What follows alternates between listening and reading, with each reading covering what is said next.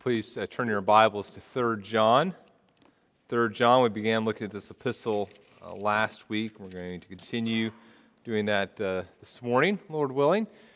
We're continuing looking at 3 John and this idea of Christian love and hospitality. We saw this idea that the necessity of Christians to have love for one another as we looked at 1 and 2 John. And we see this morning, last week, as we go through this series, that hospitality is a outgrowth of that love that we are to have for one another, and we're continuing to look at that this morning. Remember, each message that we're looking at as we go through 3 John focuses on a person in the letter. So last week, we looked at John, and we thought about how Christian hospitality brings joy to him and brings joy to leaders, is what we looked at last week. And this morning, we're looking at Gaius. And we'll be talking about Gaius this morning and next week as well, as we talk about Christian hospitality rightly practiced and how Christian hospitality is part of gospel ministry. And this morning, we're going to be kind of looking more narrowly at a particular type of hospitality. And the next week, Lord willing, we'll broaden the scope of what Christian hospitality looks like. So this morning, looking at Gaius and John's commendation of Gaius for his hospitality to these gospel workers. And we're going to be looking at verses 5 through 8 of 3 John. And if you would stand with me if you're able to, and we'll read verses 5 through 8 together. And by together, I mean I'm going to read it and you're going to be quiet, but that's just to avoid some confusion there. That sounded awkward. Verse 5 of 3 John through verse 8. Beloved, it is a faithful thing you do in all your efforts for these brothers, strangers as they are, who testified to your love before the church. You will do well to send them on their journey in a manner worthy of God. For they have gone out for the sake of the name, accepting nothing from the Gentiles. Therefore, we ought to support people like these, that we may be fellow workers for the truth. You may be seated. May God encourage us through His Word this morning. Let me pray for us. Father, we do lift up this time of study of your word. Help our hearts and minds to be attentive. Perhaps we're a little more tired than normal this morning as we've gone through this time adjustment. So help us to be good stewards of this time and help us to learn what you would have us learn and apply it in our lives and do so with joy. I thank you for the faithfulness of this church in this area of hospitality. Help us to grow in it as well. In Jesus' name, amen. Hospitality was extremely important in the ancient Mediterranean culture. You think of some 700-800 years before 3 John was written, some 700-800 years before Homer composed the Odyssey. It tells the story of Odysseus' journey from the war back to his home. And what's the interesting thing about the Odyssey is that as you look at the different characters in it, you see that all the bad guys are inhospitable. They fail to conform to the cultural norms concerning hospitality, and all the good guys do practice hospitality. So, for examples of bad hospitality. You may remember the story where Odysseus on his journey encounters the Cyclops, and instead of welcoming Odysseus and his men to his home, he brings them into his home and doesn't provide them with food, but makes them food, eats them, which you don't have to consult Miss Manners to know is not good hospitality. You don't eat your guests, right? Or later in the story, whenever Odysseus arrives home, you have the people who have been in his home and just grossly violating the rules of hospitality, of being good hosts. And Odysseus has to kill them in his home in the battle to get them to leave, which, again, that's a sign of being a bad guest when the host has to kill you to get rid of you. That's bad hospitality. It's violating the rules of hospitality there. Good hospitality is practiced by good characters in the story. You have Odysseus' son Telemachus, and he practices hospitality to Athena. She's disguised, and he lavishes her with hospitality, and he's revealed to be a good person because of his hospitality. Hospitality, it's hard to overestimate how important hospitality was there in the the ancient Mediterranean world. And the same was true hundreds of years later. Whenever John writes 3 John to Gaius, hospitality is an essential attribute in this culture of a person who's moral, who does the right things. And in the church, hospitality takes on a unique flavor. There's a unique purpose for the Christian to be hospitable. And last week, I kind of introduced this idea to you as we thought about a definition of biblical hospitality. We said biblical hospitality is when I demonstrate my love for you by joyfully using my home and other physical resources to meet your physical needs. And I joyfully do that. I engage in ministering to you using my home and my other resources to meet your needs. I do that to show my love. Hospitality for the believer is a manifestation of this love that we're to have for each other. That's biblical hospitality. And we're going to talk about hospitality in its broadest sense, or more broadly next week. But this morning, I want us to look at these verses, these 4 verses, verses 5 through 8, and look at a more narrow application of hospitality. John brings his focus of hospitality into a very narrow sphere here, and he's talking about hospitality to a certain subgroup of people. A special type of hospitality we show towards some people, and these people are gospel workers. What I want you to see as we look at this passage, kind of the main idea I want you to grasp as you walk away this morning, I want you to say, okay, I understand that God has called me to participate in gospel ministry by demonstrating hospitality to gospel workers. I participate in gospel ministry as I display hospitality toward gospel workers. It's a special type of hospitality I'm supposed to show. We're going to look at the characteristics of that hospitality. What does hospitality to a gospel worker look like? And then we're going to talk about why we practice that type of hospitality. Now, as I've been thinking about the message this week, I've struggled a little bit. And my struggle has been thinking through how to apply this in our cultural context. I'm still struggling a little bit. First service, I think I struggled a little bit in thinking through on some of these things. Here's the good news for me, though. This message this morning feels very much like the message last Sunday in terms of Bethany Community Church. I believe that our church is a church that loves to be hospitable. I think you're a very warm, hospitable church, and I think you embrace the idea that God has called you to care in a special way for those who are engaged in gospel work. And by the way, the type of gospel work that I'm talking about here from 3 John, I'm talking about gospel workers who are engaged in proclaiming the good news of Jesus Christ in other communities, other than the community from which they're from. So they're people who are separated from their local church that they're a part of. They're in another community. They're sharing the gospel. They're doing something. I'm thinking here about missionaries. I'm thinking about traveling speakers who are from other churches. I'm thinking about seminary students who are preparing for gospel ministry in other communities. Those are the types of people that I'm talking about here. And I believe that our church, as we're talking about the need to practice a special type of hospitality to these people, I don't think there's anyone here who goes, you know what, Daniel, that doesn't sound all that appealing to me. I don't believe I have any sort of obligation to people who are engaged in proclaiming the gospel ministry, lay people or missionaries or any. I'm just that's totally not something I'm interested in at all. I don't think that's where we are as a church. And so, in that sense, it's kind of a fun message. There's not a lot of, hey, you need to do this betters I need to do, right? Really, it's just encouragement.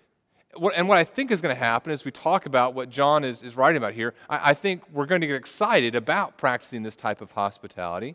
And there's going to be this sense of, I was excited about it before. Now I kind of see some more characteristics biblically of what this type of hospitality looks like. I see maybe some things I didn't see before in terms of why I practice this type of hospitality. But it's nothing that I was doing this and now I have to do something completely opposite. I think it's going to be just an area where we grow together as we think about this message here in these verses.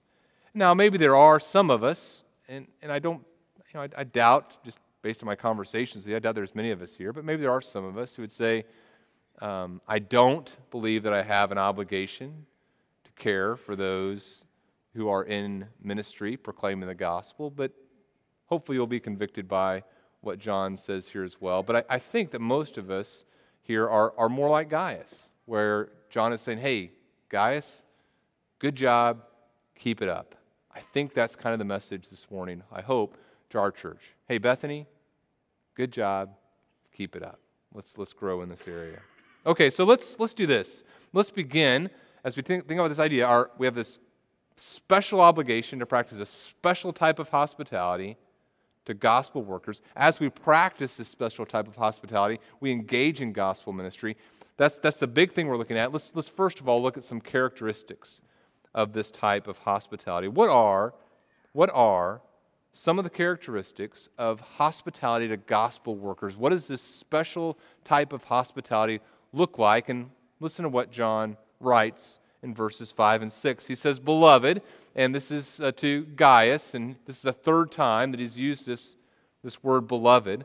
"Beloved," he says, "it's a faithful thing you do in all your efforts for these brothers, strangers as they are, who testify to your love before the church. You will do well to send them on their journey in a manner worthy of God." And what has happened here is, we think, is that John's congregation has sent out some missionary workers, some teachers of the gospel, and they've gone to different communities there in Asia Minor. And one of the communities they would have gone to would have been Gaius' community. And whenever they came to Gaius' community, Gaius practiced hospitality toward them, and they've come back and they've shared with John and the rest of the church what happened, and John and the rest of the church are encouraged and excited by the type of hospitality that Gaius and his community of faith showed to these workers. And so here are some things we see about characteristics of hospitality that we show to gospel workers. Number one, this type of hospitality is hard work. Notice what he says here in verse 5. He says, "Beloved, it is a faithful thing. In other words, this is a right application of the gospel, of being a true believer. We've talked about in 1st and 2nd John. It's a faithful thing you're doing. And he says, in all your efforts for these brothers, this ministry that Gaius engaged in toward these workers wasn't done half-heartedly. There was not just this bare minimum approach to meeting their needs, but he went above and beyond. When a person came into the community and you're practicing hospitality, there would have been a lot of things to think through. You would have thought through, okay, what sort of provisions are they going to need for the next stage of their journey? What sort of washing does their clothing need to have? Where am I going to find different places for them to stay and to sleep? And how am I going to provide for their food? And Gaius thought proactively about what their needs were and went above and beyond to meet all of their needs. He didn't just kind of mail it in as these guys came into the community. Gaius engaged in the hard, difficult work of hospitality. And if you think that hospitality is easy, you're not practicing it right. It doesn't mean that it's burdensome, sense of spiritually burdensome, but it's hard work. It's a labor. It's not easy. Now, secondly, what else do we see about this type of hospitality? Look back at the text there. Secondly, we see that this type of hospitality is ultimately directed toward God. He says, "Beloved, it's a faithful thing you do in all your efforts for these brothers, strangers as they are." Now, that expression, strangers as they are, what does that mean? It means that whenever these people came into the community, Gaius didn't already know them. It wasn't like this hospitality that was kind of like, hey, we're going to have a dinner party, and there's some friends of mine that are coming in, and I haven't seen them in a while, so we're going to get together and have some food and fellowship, and I'm going to practice hospitality. It's not that type of hospitality. In John's day, hospitality worked something like this in this culture. A couple different ways. One way, if you were in a community and a traveler from a different community came into your area, you could open your home to that traveler, and by opening your home to that person, you're saying, okay, you are no longer a stranger. You are now officially a guest. I'm welcoming you into my home, and as I welcome you into my home, you go from being an outsider, from being a traveler, from being a foreigner, to being a guest, from having a status, official status in our community as guest. You're guest of Daniel. And as you welcomed a person into your home and called them your guest, you were recognizing your obligation to provide for people from another community. So there's this reciprocal relationship that might exist between these two communities. And as you welcome people from one community to your community, you're saying you have a status here. You're not just some outsider. You're part of our community. You have an identified role in our community. Your identified role is guest of Daniel or guest of whoever. That's one of the ways that hospitality worked in this culture. Now, sometimes it would also work like this. If you were traveling, and I knew you, and I knew some of the people who were going to be in the communities you were traveling to, I might write a letter for you. I'd say, this is my friend, and he is traveling. This is Daniel telling you that this guy is a good guy. Please provide a home and a place for him to stay as he travels. And as you traveled, you could take that letter of recommendation, you could give it to a person, the person would read that letter of recommendation, and they would have no idea who you were, but they would welcome you into their home. And as they welcomed you into their home, the hospitality that you received was really a reflection on how they viewed me, the person who was recommending you. And if you came to them and you said, I would like to stay here, and here's my letter of recommendation from Daniel, and they said, Daniel Schmanuel, and started ripping up the letter or whatever, then what did that do? Not only did it shame the person who was asking for the place to stay, but it shamed me who had done the recommending. The person who is receiving the letter says, Daniel means nothing to me, his recommendation means nothing to me, forget it. And now I've been shamed. So what John is saying is, look, you have received these gospel workers into your home, and as you've done so even though they are strangers. And so Gaius' hospitality ultimately isn't directed toward these people who've come in his community. He had no idea who they were. Ultimately, that hospitality is directed toward who? Toward God, whose representatives they are. In fact, that helps us understand another passage in Matthew that I think is sometimes misunderstood. Keep your finger there in 3 John and turn back to Matthew chapter 25. A passage, again, I think we sometimes misunderstand. In Matthew chapter 25, and let's begin kind of around verse 31. It's talking about Jesus' return, him sitting on his glorious throne, and everyone's gathered together, and he separates the people, sheep from the goats.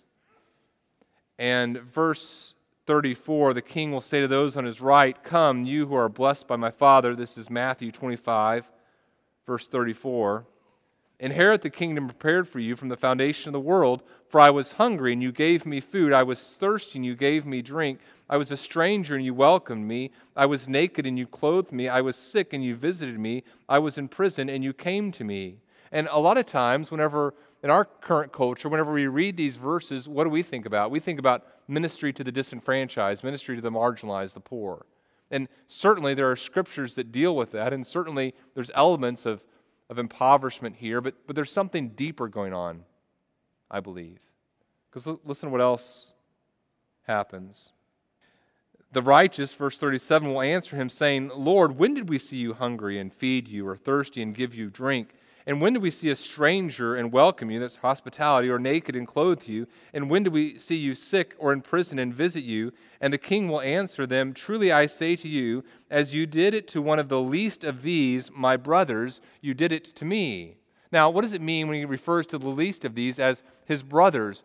Well, I think he's talking about a certain type of person who's in need, not just an impoverished person, but a brother, but a person who's part of the family of God. And based upon some parallels between Matthew 25 and what we see in Matthew 10, as Jesus sends out his followers to proclaim the coming of the gospel, the coming of the kingdom, the gospel message, the good news, I think he's I think there might be a specific application here to gospel workers, to people who are proclaiming the gospel. A certain type of hospitality we show to those who are proclaiming the gospel. And as we show hospitality, meeting the physical needs of those who are proclaiming the good news of the kingdom, as we do that, we're directing that toward God. Failure to do that is to fail to proclaim the gospel. It's failure to care for the needs of those proclaiming the kingdom. It's to fail in our obligation to God. He says to those on his left, depart from me. This is still in Matthew 25. He will say to those on his left, depart from me, you cursed, into the eternal fire prepared for the devil and his angels. I was hungry, you gave me no food. Same thing, I was thirsty, you gave me no drink. I was a stranger, you did not welcome me. And so forth. Then verse 44, they also will answer him and say, Lord, what are you talking about? And he will say, verse 45, truly I say to you, as you did not do it to one of the least of these, you did not do it to me.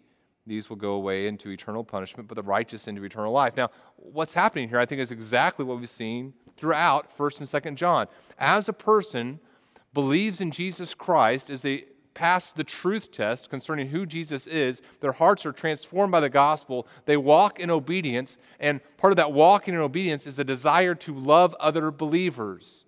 And loving other believers manifests itself in hospitality. A person who lacks hospitality reveals that they don't love others, reveals that they aren't obedient to the truth, reveals that they haven't accepted the truth, reveals that they're not really in relationship with God. A person who denies their obligation to care for the needs of others, specifically those who are involved in gospel proclamation, reveals that they aren't truly a follower of Christ. What are the characteristics of hospitality to gospel workers? Well, one, it's hard work. Two, it's ultimately directed toward God. These are strangers. A few months ago, I was at my parents' church, and many of the people that I grew up in that church, but many of the people there don't know who I am anymore, and enough time has passed, I guess. All the holes in the walls have been repaired that I caused there. So I was invited to speak there, and between services, some saint provided a little plate of treats. Now, I debate about whether or not to mention this because I don't want some kind soul here feeling like they need to do this for me. I bring a banana between services, and that's plenty because I don't want to get sick. But what happened here is some saint prepared this amazing tray full of there were strawberries and chocolates and trail mix, and I took like a picture and sent it back to Mike and said, Mike, this is how they treat speakers here. And just all sorts of goodies, right? And now I was kind of nervous in between the first and second service there. I was like, I don't know if I should eat. But in between the second and third service, I was really hungry, and so I start eating, right? Whitney sends me a text saying, hey, can I sit with you? Where are you? I'm like, going to be late. Just go ahead and find a seat. I'm just kind of stuff. Now, the point is this. The person who prepared that little plate of goodies had never met me. I still have no idea who did it. But it didn't matter, right? Their hospitality wasn't directed toward me. Daniel who? That person prepared that plate of food, I think, for the Lord, ultimately. Our hospitality isn't about the worthiness of the person who's receiving it. Our hospitality is ultimately directed toward God. That's a characteristic of biblical hospitality to gospel workers. Now, here's another passage we think about, Hebrews 13. Do not neglect to show hospitality to strangers, for thereby some have entertained angels unawares. We think of Abraham and his entertaining of angels unaware. Now here's the third characteristic of gospel ministry. A third characteristic is it furthers the ministry of the gospel. John says to Gaius, as he's talking about the hospitality that he's shown, he says, the brothers testified to your love before the church, and you will do well to send them on their journey in a manner worthy of God. So how does practicing hospitality to gospel workers further the ministry of the gospel? And there's a couple ways. One of the ways is it it furthers the ministry of the gospel by encouraging other people to engage in gospel ministry. What happened here is that these brothers are at Gaius' church. They receive hospitality. They come back into John's community. And as they come back into John's community, they stand before the church and they start telling about the things that have happened. And as they start talking about the things that have happened, they come to the point in their journey where they're at Gaius' church, and all the saints who hear them share their story of how Gaius took care of them and provided them with clothing and food and shelter and all these things. As they hear that, they're encouraged, they're excited. I believe that sometimes we've misapplied some biblical truths that prevent us from feeling the same excitement that John's church was able to feel as they heard about Gaius' ministry. What do I mean? Well, we know in Matthew 6, it talks about our giving. And in Matthew 6, we've all heard this before. Jesus says, when you give to the needy, sound no trumpet before you, as the hypocrites do in the synagogues and in the streets, that they may be praised by others. Truly I say to you, they have received their reward. But when you give to the needy, do not let your left hand know what your right hand is doing, so that your giving may be in secret, and your Father who sees in secret will reward you. Now, that's, of course, absolutely true. Jesus said it, and so that's a good biblical principle there. But I think sometimes we've misapplied it, and we've said, well, if I'm supposed to not trumpet my giving in front of others, then I can never talk about any sort of giving whatsoever, and all giving needs to be done this shroud of darkness so that no one can ever know anything. And I don't think that's a biblical model either. As we encounter giving in the book of Acts, we see that the church is aware of very generous gifts that have been given, and there's rejoicing and praising of God because of it. We think about 2 Corinthians and the collections that are taken there, and the way in which God is glorified as others hear about gifts that are given. And so I just think we need to be careful. I was passing by the table in the farmhouse, I think it was a Monday or Tuesday several weeks ago, and there's kind of, after the ladies are done counting the gifts each week, there's kind of this like little sheet that's kind of a public, anyone can look at this. It's just kind of a record of the giving for that week or that month or whatever. And I just kind of, walking by, saw that piece of paper, picked it up, and just kind of, there's our general giving to the building fund. I saw another line. I said, now what's this line? What's the money here? And they said, well, there are some people in our church, the names weren't on there, obviously. There's some people in our church who are giving to seminary students through our church. That's that line. Really? And that's pretty cool. It's exciting. And as I found out about giving that some people in our church are doing to seminary students to help them in their preparation for gospel ministry, my heart got really excited and encouraged by that. I thought, I need to be doing that more faithfully. God has called us to encourage each other, and as we practice hospitality, meeting the physical needs of those engaged in gospel ministry, it encourages the ministry of the gospel. It furthers the ministry of the gospel as it encourages other people to engage in caring for the needs of others. But also, it furthers the ministry of the gospel by equipping believers. Look at this phrase here. Look at your Bible. He says, "You will do well to send them on their journey." That phrase, "send them on a journey," is a phrase that's used throughout the New Testament. Maybe you've never noticed it before, but it's a phrase that's used throughout the New Testament to describe financially supporting someone for a mission trip or gospel ministry. So, for example, Acts 15:3 says that Paul was sent on his way by the church. Romans 15:24, Paul says, "I hope to see you in passing as I go on to Spain and be helped on my journey there by you." In other words, I hope you give me some funds so that I can do this trip. 1 Corinthians 16:6, "Perhaps I'll stay with you, even spend the winter, so that you may help me on my journey wherever I go."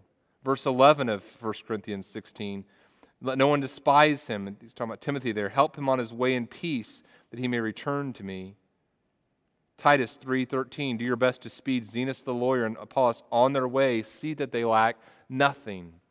As we engage in hospitality toward gospel workers, what's happening is that we're helping them on their way. We're enabling them to do the work of ministry. Now here's the fourth characteristic. These are all related. Here's the fourth characteristic of this type of hospitality is extravagant. It's extravagant. Look what he says. He says, send them on their journey in a manner worthy of God. You will do well there means please, essentially. It's a gentle request. And he says, send them on their way in a manner worthy of God. And this kind of goes back to the second point too, right? If our hospitality is ultimately directed toward God, our hospitality should be very extravagant. There should be a lavishness to it. Our caring for others is not miserly as they engage in gospel work. It's lavish as we recognize our opportunity to give toward this ministry, toward God. Now, as I think about this in a manner worthy of God, we're going to talk more about this next week as we talk about the extravagance of hospitality, but just a couple thoughts come to mind. What does extravagant hospitality look like?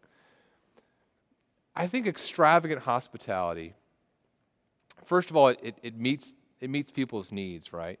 You're finding the need and you're meeting them, and you're not just kind of saying, okay, what's the bare minimum I can do to fulfill my obligation to this person, but there's full fulfillment of their need. But here, and this is the tricky thing, another element of extravagant hospitality, and some of you have mastered this, some of us have not yet. A person who's really good at extravagant hospitality has the ability to meet the needs of other people in such a way that not only do they not feel awkward in receiving the help, but they kind of feel like they're doing you a favor as they let you help them. Have you ever been around people like that? You know, it's like some people, and there have been times where maybe you've been in a home, and certainly this has happened for me, but you've been staying with someone you don't know, and you just feel like, boy, everything I'm doing, I feel like I'm messing stuff up. My children are kind of crazy, and I can tell this bothers them. I just feel very awkward here. And then sometimes you've been in a home where you're like, man, I can't accept things from these people fast enough to make them happy. Okay, fine, I'll take a second piece of chocolate cake, whatever. I just want you to be happy, you know. And there's just this extravagant. Doug Van Meter from South Africa is a good friend. He's going to be speaking here in a few weeks. And whenever we stayed at their house, we went in there into this room they had prepared for us, and they had done things I had never thought about. They had these like water bottles and food and just kind of all these amenities just everywhere, so that if you needed something, you didn't even have to ask. It was there, and you knew you could. I think you're supposed to take that. You should probably ask him about that. No, you just knew. It was just lavish. It was extravagant. That's some of the characteristics of hospitality to gospel to ministers, and we can go even broader than that. We will next week. Now, here's the second question I want us to look at then. Why, right? Why should we practice hospitality to gospel workers? Why there's this special attention to hospitality to these people? Here's the three reasons. Here's the first one. Number one, because we want to exalt the name of Jesus Christ. He says as he begins verse 7, for they have gone out for the sake of the name. Now, the sake of the name, what does that mean? Whenever the gospel is rightly proclaimed, Jesus Christ's name is going to be exalted. If a person is proclaiming the true gospel, Jesus Christ's name is exalted. And that should be our passion. 1 Corinthians 10:31, whatever you do, whether you eat or drink, do all to the glory of God. Colossians 3:17, whatever you do in word or deed, do everything in the name of the Lord Jesus, giving thanks to God the Father through Him. Exalting the name of Jesus should be an incredible passion for us. And for those of us who love to exalt the name of Jesus Christ, there's no price too high to pay to exalt the name of Jesus. In fact, when we see that expression, the name of Jesus Christ, exalting the name of Jesus, things for the sake of the name, as he says here in verse 7, they've gone out for the sake of the name. Most times when we encounter that expression, the sake of the name, in Scripture, you know what the context is? It's suffering and persecution. So, for example, Acts 5:41, They left the presence of the council, rejoicing they were counted worthy to suffer dishonor for the name, for the sake of the name. Paul, Jesus says this of Paul, I will show him how much he must suffer for the sake of my name. Acts 21, verse 13, Paul says to the elders, I'm ready not only to be imprisoned, but even to die in Jerusalem for the sake of the name of the Lord Jesus. So oftentimes when we encounter this expression, for the sake of the name, it's in the context of suffering. And for the believer who loves the name of Jesus Christ, there's no price too high to pay to exalt the name of Jesus. And so we practice hospitality because we rightly value things. And we say, okay, I have these physical resources, I have this home, and these physical resources are here, and the name of Jesus is here, and I want to use this stuff here so I can spend it on something truly valuable, which is exalting the name of Jesus. And for some of us to rightly practice hospitality, we've got some value work to do, right? A year or so ago, a couple years ago, we got some new couches. And we noticed one night that there was a little hole in one of these new couches. And we had some people come over to our house, and don't worry, it wasn't you. Came over to our house, and one of the guys sat down on the couch and put his arm right there where that little hole was, and then he started doing this. Pick, pick, pick, pick, pick, stop, pick, pick, pick. And what am I doing? Going crazy on the inside. How do I stop him? How do I, this is my new couch, and he's just tearing it apart. I'll tell you, man, hospitality was not on the forefront of my mind there.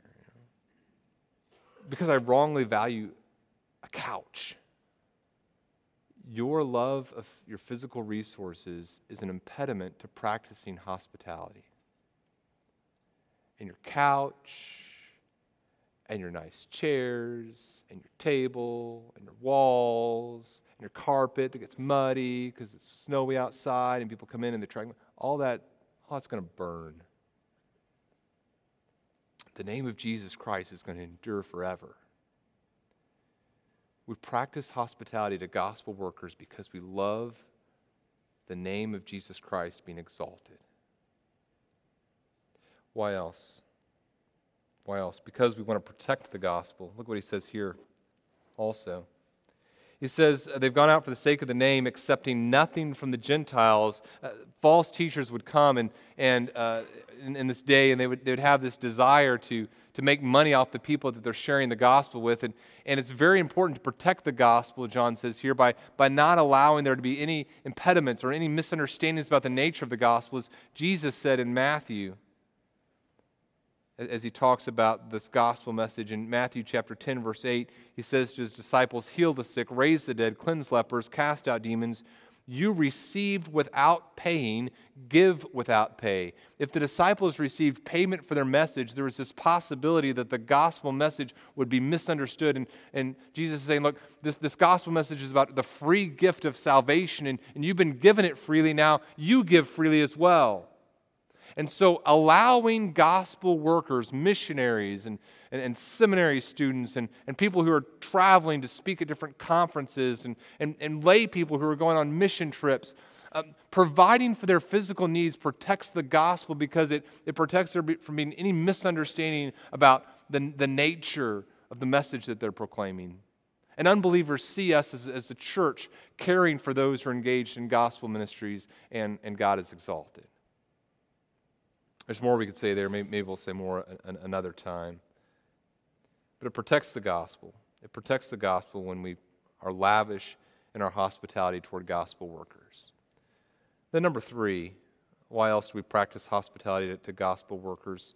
We do so because we want to share in their labors and rewards. We want to be a part of this. Verse 8, we ought to support workers like these that we may become fellow workers for the truth. And the idea there is that as we support these people who come into our community or who are out in the world and are proclaiming the good news of Jesus, we're a part of that. We're part of that ministry. We're incorporated into the labor that they're doing. And the cool thing is this, we also participate in the rewards as fellow laborers. Philippians chapter 1, Paul says, I thank my God in all my remembrance of you, always in every prayer of mine for you all, making my prayer with joy, because of your partnership in the gospel. Your partnership in the gospel from the first day until now. And I am sure of this, that he who began a good work in you will bring it to completion in the day of Jesus Christ. It is right for me to feel this way about you all, because I hold you in my heart. For you are all partakers with me of grace, both in my imprisonment and in the defense and confirmation of the gospel. These believers in Philippi are recipients of the reward and the labor, and they're co-prisoners with Paul because of their shared ministry. I want to be a part of the gospel ministry of others.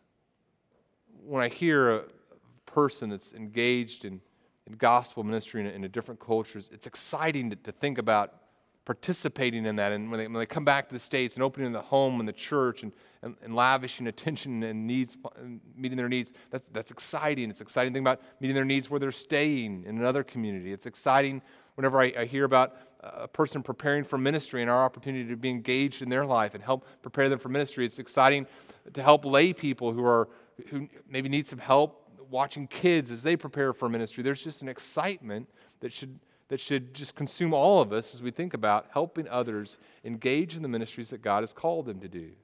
Whether it's missionaries, whether it's seminary students, whether it's a lay person preparing for ministry that God's called them to, whatever it is, there's an excitement as we practice hospitality toward others to meet their needs so they can do the labor that God has called them to do.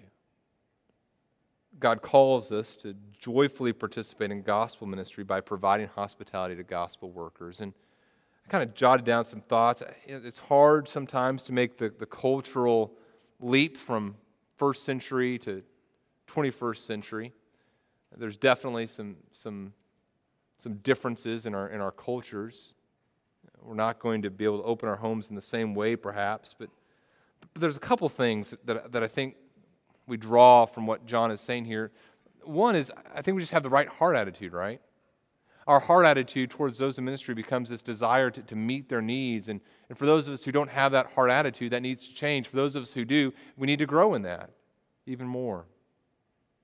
There's public support and affirmation for those engaged in gospel work. There's financial support for them as they're on the field or as they're preparing in their studies. There's financial support for those who are engaged in local ministries as we're celebrating even today.